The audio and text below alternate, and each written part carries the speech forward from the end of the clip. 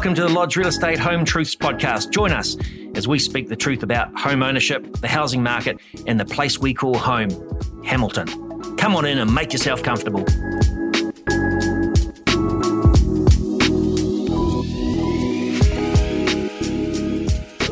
Thanks for tuning into Home Truths. I'm your host today, Donna Southwick, residential and lifestyle real estate consultant at Lodge Real Estate. With the changes in season, we often see many homeowners looking to list their properties on the real estate market. And while we don't want it to seem daunting, there are a few boxes to tick and be sorted before you sign on the dotted line with a Lodge sales consultant such as myself to market your home. With me today, I have Sue Hall, and we are joined by legal expert Carolyn Brown of CT Legal.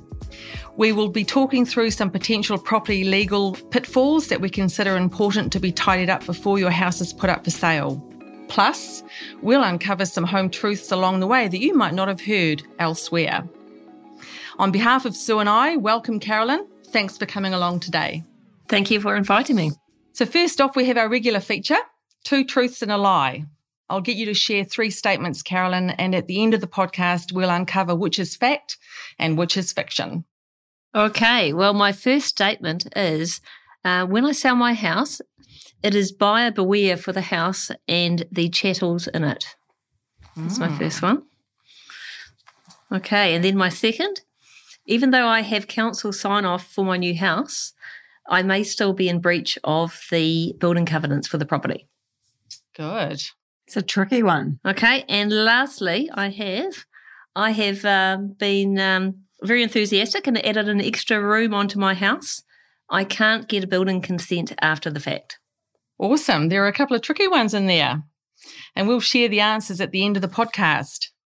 Now, many vendors might not even think to engage their lawyer until they have a sale and purchase agreement with a buyer on the table. What we're going to talk about today is all about being prepared. So, Carolyn, what common issues do you deal with prior to vendors listing their homes for sale?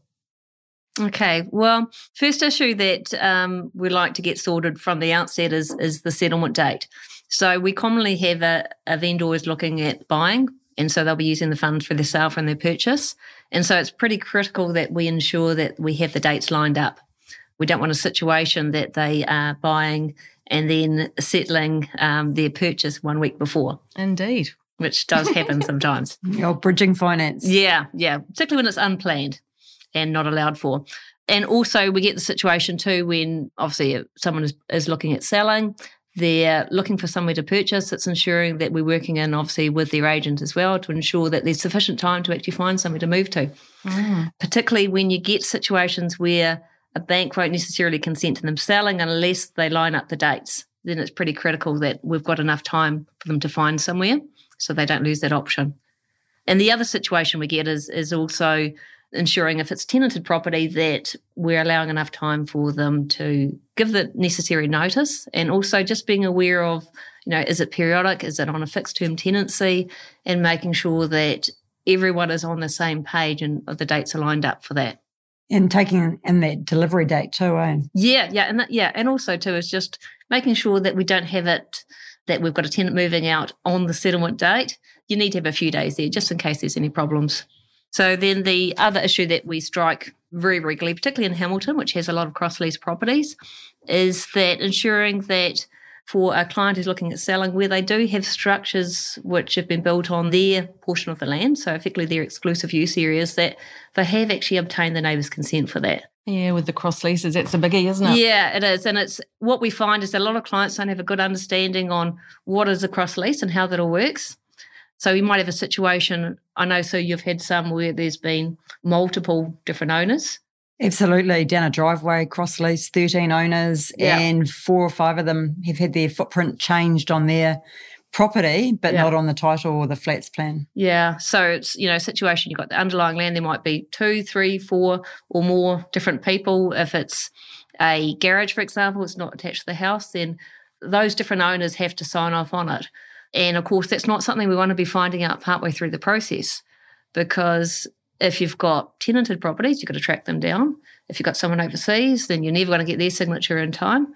And the main issue, obviously, as Sue's alluded to, is that when you've got that extension to the house itself, the underlying flats plan needs to be amended, and that's a costly and lengthy process. And if you find out partway through the process of actually selling, you just don't have time to get that fixed. And the big thing, Carolyn, is people think that because I've got council consent, that the title's fine, and it's not. Yeah, we strike that all the time. Yeah. So they'll say, well, we got building consent for our extension. We've got CCC. It's not an issue. But you try telling that to the bank, it won't provide finance to the new purchaser. People don't realise that that's a defective title. And then it's looking at actually how do we sort that. So it's that type of issue which the sooner we can find out that there's a problem, the sooner we can work out what are the different ways of actually getting that sorted for them. You can really see how it can impact on the sale. Yeah. And it going through. If the bank won't approve the property, then you're really limited as to what purchasers can even look at it. So if it's identified nice and early, then you've got that opportunity for the vendor to sort it out so that they've got to maximise their potential number of purchases. The other issue we find is obviously around council consents. So obviously you do get the confusion obviously with cross leases, but you also get the issue where people have done alterations to the property. Yeah. And sometimes they don't know there's been alterations if they've bought a house and it's changed ownership a few times. Sometimes you only find out from looking at drawings at the council and seeing, well, actually that bathroom wasn't there last, originally when it was built. I think tiled bathrooms are a biggie as well. Yeah, that's another issue. We've struck that a little bit with, there's a misconception that with a tiled bathroom that where you replace a shower with a tiled shower that it doesn't need building consent. I had that recently with a client and, the building company didn't know. So they're suddenly in a situation they're having to sort that out afterwards, and you imagine you're partway through the sale of your property, you just don't have time to get that sorted. And if I've heard you correctly, it can go through a number of owners before it's actually picked up by an astute lawyer, I guess. Or a client going down to the council, or we've had situations where they've gone down to the council to do something else, and the planner there has pointed out, oh, by the way, did you know that this is different? So the fact that you've bought from someone and it's been there for a long period of time doesn't mean that it's actually okay. Doesn't fix the problem, does it? No, it doesn't fix the problem. It doesn't mean that it's actually been looked at. So, and also too is obviously there's a couple of different options. If you have the situation, say a client's got building consent for something, but they've never followed through in getting the inspections. I mean, we see that quite a bit. Often it's things like the garage is not actually signed off, or, occasionally we find it's the house. We never want to see it's the house, but, that does happen as well. But, the sooner we pick up on those issues, then at least we can work out a plan for the client. Absolutely. So we've had some really good pitfalls highlighted in that discussion. How can they be avoided? Firstly, obviously, it's always good if the clients understand when they actually need to look at getting consents, for example, and if they haven't done that, what the process is to get that fixed. Because there is a fix. If the work's been undertaken sort of post-1992 onwards, then they can apply for a certificate of acceptance from the council, which is effectively like a retrospective building consent. But again, that's a process that takes some time. So, if you find that suddenly you've got your auction coming up in 2 weeks, and suddenly we discover that the extension is not consented, let alone had inspection, there's just no possibility of getting that sorted in time. So with time, most things can be fixed, can't they? Yeah. Well, the thing is, with time, you can look at all options. If you are working on a short time frame, say you're partway through an auction campaign, or you have signed a contract to sell your property, it's conditional, might be 15 working days or 10 working days, you really have very few options, because you can only look at a solution that can be dealt with before settlement. And also, too, is that suddenly you've got that reluctance. You imagine if you're a purchaser, you want certainty, and their bank wants certainty as well. So the best thing that our vendors can do is actually give that certainty by getting it sorted out first and having a plan for that. Great advice. So in terms of being prepared, can you share a bit more about the warrant of fitness or for sale warrant of fitness you help vendors with? Okay, so what we've recognised over time is that clients won't know what things they need to watch out for. So there are some issues that we strike, on a regular basis. Like there might be things such as issues with chattels that generally comes up, 2 or 3 days before settlement. Issues with your building work not being signed off. Those are things that if we address it nice and early, we can all work out a game plan for the client. So what we want to do is look at the picture, make sure that we as lawyers have a good understanding of the client's property, what they have there, what they have done, and also that their agent has that understanding as well. And we are on the same page, because we can't have a situation that the agent has different information about the property to what we have. We've got to be all working as a team to, achieve the best result for the client. So the idea with the warrant of fitness is that nice and early we can go through, we can work out, has the client obtained all the necessary consents? Is there anything there where we need to ensure they get a COA underway? Or have the land covenants on the property been complied with? Is there anything we need to do or be aware of that can make that property more saleable? Do the clients have an understanding of what their obligations are under the contract, through the process? So is everything serviced? Can they give information about whether the property's been repiled, whether they've rewired, things like that you would have found obviously creates issues. You tend to get the questions. Absolutely. And I think it's just addressing those pre-maintenance issues, the existing maintenance issues that might come up where, a balustrade's not compliant because it's loose. And there's multiple things that as a team we can work through and discuss and ensure that it's covered off. So it's not even in the builder's report. It might be just a simple thing as ensuring that the hot water cylinder is in place properly and is braced. Yeah, because what you have is, I know from what we see for clients is that we will see a building report and it might have 40 or 50 items on there when you start looking at the minor things that we know we see on everyone. We know we always have the screws on the roof. Screws on the roof. Screws on the roof is always on there. Yeah. Need to be re-screwed. Yeah. Gutters not cleared out. That always comes up. Now, things that don't need to be in a builder's report, if we address it early on, they're quite simple things that as a homeowner and especially investment, you haven't addressed at the time. And once we highlight it to people, that removes it from a builder's report. Yeah. And so from a perception point of view, what I find with our clients is that if they see something and there's a big long list, even if those are minor items, they look at the list. It can be a real deterrent, can't it? Yeah. So if we can actually get the clients to address those things that we know come up, and that's something that's obviously incorporated within that warrant of fitness is checking these things, then it does help that process, the whole sale process go smoother. And you don't have a situation where you've got a purchaser balking at what they consider to be a big list of items when you look at it, on the face of it seems drastic, but it's just maintenance items that just involve a bit of time. Absolutely. And there's obviously questions that we see come up, that you see come up, about things like, for ensuring that they can get insurance for the property. And if we have that information to hand and we get it nice and early, then the clients can do their homework.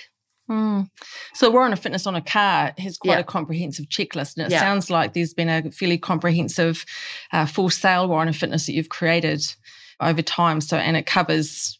Yeah, pretty much we start with the surrounds, the exterior, right through to getting the client to go through and check that all their light fittings and things work. That's something that comes up with your pre-purchase inspections, and they might think nothing of it, but then at least it gives them that option to say, right, this light's never worked. We'll have that excluded in the contract, or we'll actually get someone through and actually get all these things fixed. Yeah, so little example that can have quite big impact at time of going unconditional or settling. Yeah. And what we often find too is that when we've got clients who are, particularly if they've signed up to buy a house, that they've packed everything up, they can't find warranties. They don't have that information to hand. Plus, also they don't have the time to give us that information that we need to ensure that the process goes smoothly. And they've effectively moved in their head. So to have something, a curveball pop up at the last minute is very traumatic for most people. Yeah. They do say that obviously buying a house is one of the most stressful things, but the thing is it doesn't need to be. If we can do our part by ensuring that between us we cover the bases of what might come up, we get those answers, we get the clients to fix those items that they can fix, we work out a game plan for the things that are more significant, and obviously if there are items that can't be, the odd thing that can't be rectified, at least we get a plan for that. Absolutely, and we identify it and everyone knows what they're dealing with. Yeah. And it becomes an exciting journey versus a stressful one. Yeah, because it's all about time. So in the same with our clients who are, if it's a rental property that they're selling, is that they don't have the time when suddenly a week before, or 2 days before the condition is due, we're asking them all these questions that they won't necessarily have that information to hand. If we can sort of avoid that at the outset, it, just means that you've got the information there and we can give it and avoid that stress. Because primarily, most landlords haven't been through their property for years, so they're really basing the condition on the advice that we give them and the advice that the property manager's given them. And often the property manager has missed some things. So, they may not have, talked about bracing the hot water cylinder and things like that, which is very, very common. Yeah. Also, too, is from our perspective as lawyers, is that we don't see the property. So you're going there, you're seeing that you know what the client is selling. So if we go through this process, it gives us a much better understanding of what the client has there and so what questions we should actually be asking. Great. Are you seeing any other key legal missteps in the home buying and selling process? Yeah, so really the main thing is just ensuring that your lawyer understands your property and understands what you have there so that we know, have you done alterations? And we can go through and identify, what we need to do to make sure that's compliant, that we know what you've got in the house. Is there anything we need to have excluded? Giving us that good understanding. What we find is that often we are end of the chain. So, we're not involved early stages. And so there might be suggestions that we can make that we don't make because obviously we come in too late to do that. So involve us early is what I would suggest. Give us the understanding of what you have there. I mean, we can go online and we can look at pictures, but that only goes so far. So if we understand what the client is trying, has in place, then we can make sure we give better advice. Absolutely. Now, I know from my end, there are a few other key factors vendors should consider when preparing their property for sale. Yeah. You've touched on, obviously, chipping off the maintenance items. So it's something that they can work their way through. Those little things like the oven fan that hasn't gone for years and, a broken kitchen handle and those little things that, we tend to live with but need fixing at time of coming to market. Yeah, I know I've got plenty of those at my house, so I'm sure everyone else does when they go to sell. But, obviously the buyers see it differently, so they expect those things to be sorted. And you can get a little complacent as a vendor, I think. I know that you get used to that's what it looks like. That's how it is. So obviously that's something that we can add by pointing out what their obligations are. And you can add by actually, physically seeing the property and identifying those things. Yeah. And then we can address them. Is it something that needs to be serviced? Is it something that we need to, see whether we can source those parts, get the client to source those parts for, or is it something that the lawyer's going to need to ensure there's a disclaimer in there to cover the client? Which is super important. Yeah. Now, one thing that seems to come up often is asbestos. Yeah. What would your advice be regarding asbestos? Well, I've obviously had a number of clients where if there's even a hint that could be asbestos, then obviously they will look elsewhere. So you imagine if you're in the position of, we know it's for the first-time buyers that they have limited resources. They want to put everything they can into their new home. So if they are looking at a property and they have to factor in, do we get the builder's report? Do we organise the limb? Do we get the lawyer underway? But we're not sure if there's asbestos in that ceiling, which will possibly make it a deal breaker. They will just look elsewhere.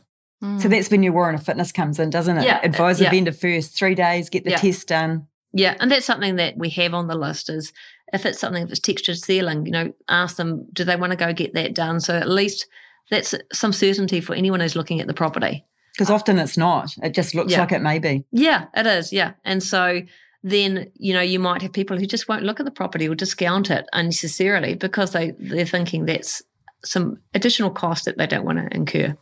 And we are in a market where there is a lot of choice for buyers, so very easy for them to move on. Yeah, so I think in this market, I'm not sure what your thoughts are, but we really want things to be as clean as possible, don't we? Eliminate those things that they're a fear factor for people. And the example of asbestos, get it tested and it's not, and somebody like Donna said may not have viewed that property because they thought it may be. Yeah, yeah. And also just the things, if you're saying if you've chipped off those maintenance issues, if there is something more substantial, then get the pricing on it. Identify, is this something, for example, if there's roof issues and we know that, then I guess it's having that pricing to hand so the purchaser can make a choice, do they need a price reduction to reflect that, or does the work need to be done? Because otherwise the bank may not consider the property to be acceptable security. So there's those things they've got to factor in as well.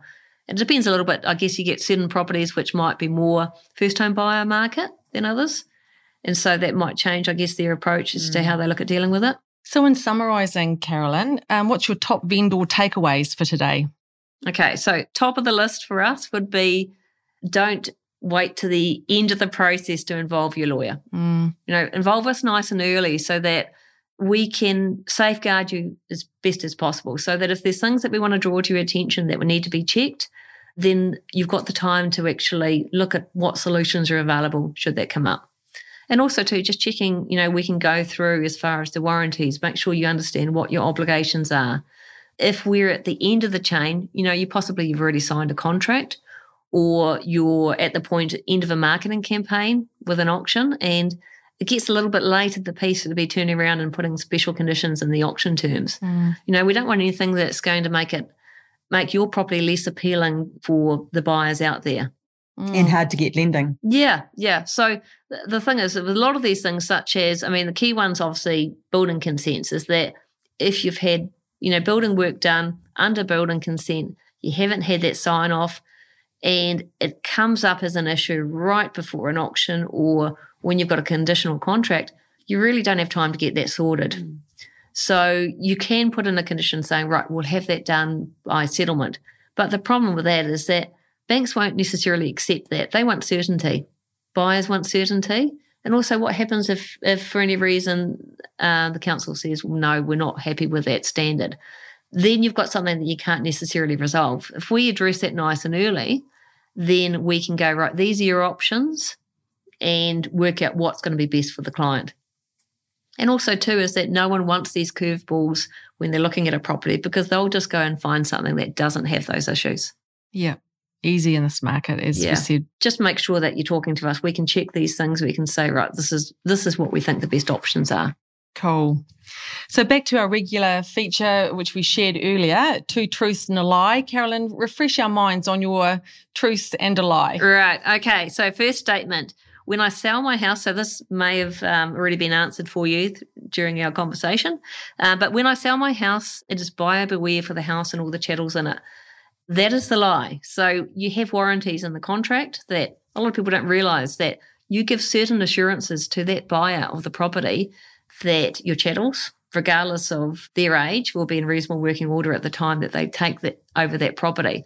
Things such as dishwasher's got to be working, the stove's got to be working, your heating and cooling systems, your lights. Light bulbs. Yeah, just all those things that, the cost adds up. So that may be something that they become aware of before settlement, and this is when we have these pre-settlement issues.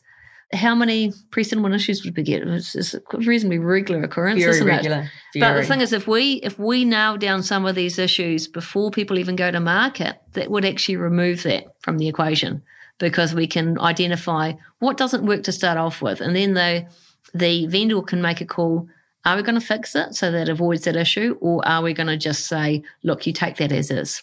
So you've identified that lie. What about your truths? Okay, so truth. So first truth we have is, even if I have council sign off on my new house, it may be in breach of the building covenants. So a lot of properties have registered covenants on the title for the property. Now, it's a really common misconception that we come across, that people think that if the council has given sign off and has given code compliance for the property, that everything is all okay from the property perspective. It doesn't matter what's on the title. But the covenants are there. They're there to protect everyone else in that subdivision. Now, that subdivision might be 10 houses, or it might be 40, some of them even more. And they effectively, the land covenant set a set of rules that the owner of the property has to comply with. And they might be things such as minimum size. That's something that we've struck recently, coming up, we've got houses that are built which are too small, and they've had sign off, but we've got to work out, right, how do we get around and fix that? So complex. Yeah. So from a vendor perspective, it's knowing what are the rules that you've agreed to abide by taking on ownership of that property. Have that understanding of that. If you're not sure, get your lawyer to clarify it. There's some things that land covenants is dealing with pets, for example. No more than 1 cat, 1 dog. We've seen those ones. So if you've got 2 dogs, you're out of luck. I'd be out of luck on that one, particularly with my dogs. So just being aware that that's a separate obligation that you've got, and just, should know that it's there. And the last one is, if I've added an extra room onto my house, I can't get building consent after the fact, and that's true. So you can't go and apply for building consent. There is another option. So if it's work that's been done in sort of post 1992, then you can apply for a certificate of acceptance from the council. But then you've got to be comfortable that work's got to be up to standard. And so there's no guarantees that you're going to get that. The more recent the work, the probably more likely that it's going to come through. But you can't just go in and put the building consent in. Well, it's all been very informative, Carolyn. So we'll wrap up there for today. Thanks so much for coming in, for your wisdom that you've imparted, and to our listeners that have tuned in. Keep your eyes and ears out for your next episode. Right. Thank you for having me. Thank you.